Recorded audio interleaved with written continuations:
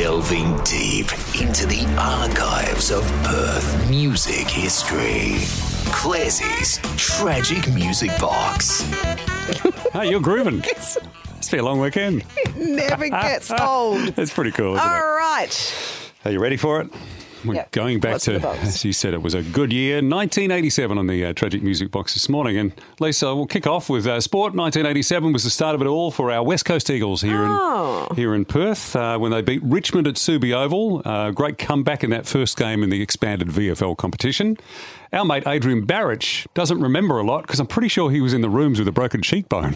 A broken cheekbone? We should get Barra on the show to talk about it, I reckon. Whoa, that's very specific, isn't it? Yeah, he's playing the first game in history, and he missed a lot of it. Anyway, in June of '87, Kerry Stokes looked set to buy the Entertainment Centre in Wellington Street, and he was going to put TV studios in there and have Channel 7 down there. Now, that didn't happen, but I'm not surprised nearly 50 years later that Kerry and Twiggy and Gina own almost everything in Perth. It's just the way it goes. Yep. Fashion in 1987. Tell us if any of these sit true with you. Shoulder pads? Yes. Black denim? Suppose. Fake lizard and crocodile skin accessories like bags and belts? No. This one was, for someone I know, long hair for men. I mean, fancy having a bloke having long hair down to his bum in 1987. I think he was a member of Motley Crue. Not all that way down there, but I did like a nice head of hair. Fair way down, yeah. You know how many times I heard, get your hair cut. And get a real job. Get a real job. No, that didn't happen. At the Oscars in 87, Lisa, Oliver Stone's Vietnam epic Platoon won Best Picture. Oh, yes. That was before Charlie Sheen, one of the stars, had Tiger Blood a long time ago. What a lineup, what a cast. Willem Dafoe, Tom Berenger, Johnny Depp and 22-year-old Kevin Dillon were all in that one. Yeah. And at the Grammys, Paul Simon's blend of American and South African musicians won him Album of the Year for the wonderful Graceland. On the TV, well, we know who reigned supreme, Lace. It was the Golden Girl. Never has been, never will be another show like it. Yeah, and here at home, I mean, that was big in America, big in Australia as well, but here at home, Ray Martin won the Gold Logie. Oh, and I love plenty of Australian Golden Girls and others loved sweet Ray with his perfect hair. I love Ray. And his cheeky smile on the midday show, of course. Yeah. And in gigs, a lot of touring artists came to Perth. We were getting more and more each year. So in March, and it was March 9 and 10, weeknights here in Perth, school nights in 1987, Texan rockers ZZ Top rolled into town. Okay.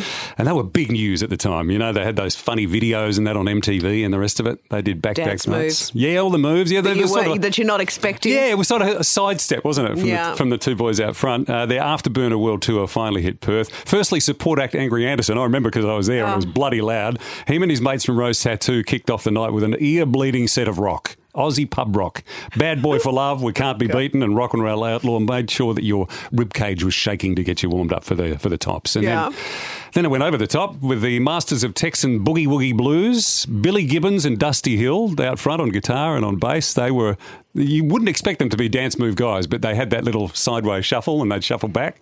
Remember the spinning guitars? They go round and round in circles? It was always a treat. Yes. Unfortunately, they couldn't get the fancy sports cars on the stage, but drummer Frank Beard, and then the joke is that he was the one without the beard, they entered the stage with no hype, no BS, just a great bag of songs, long beards and some big hats.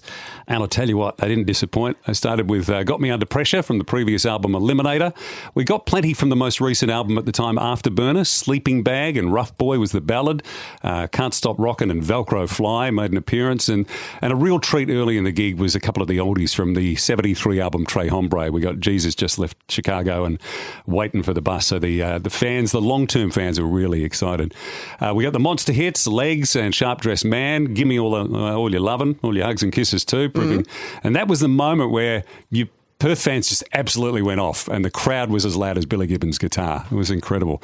And the one thing about that night, Lisa, there have been some really loud three-piece bands in rock history. Cream, one of them, Nirvana, of course, and the Jimi Hendrix Experience. But at times that night at the Enceinte, they sounded like a jet taking off ZZ Top. It was that loud. It was incredible. So on the Tragic Music Box 1987, we celebrate on 96 FM.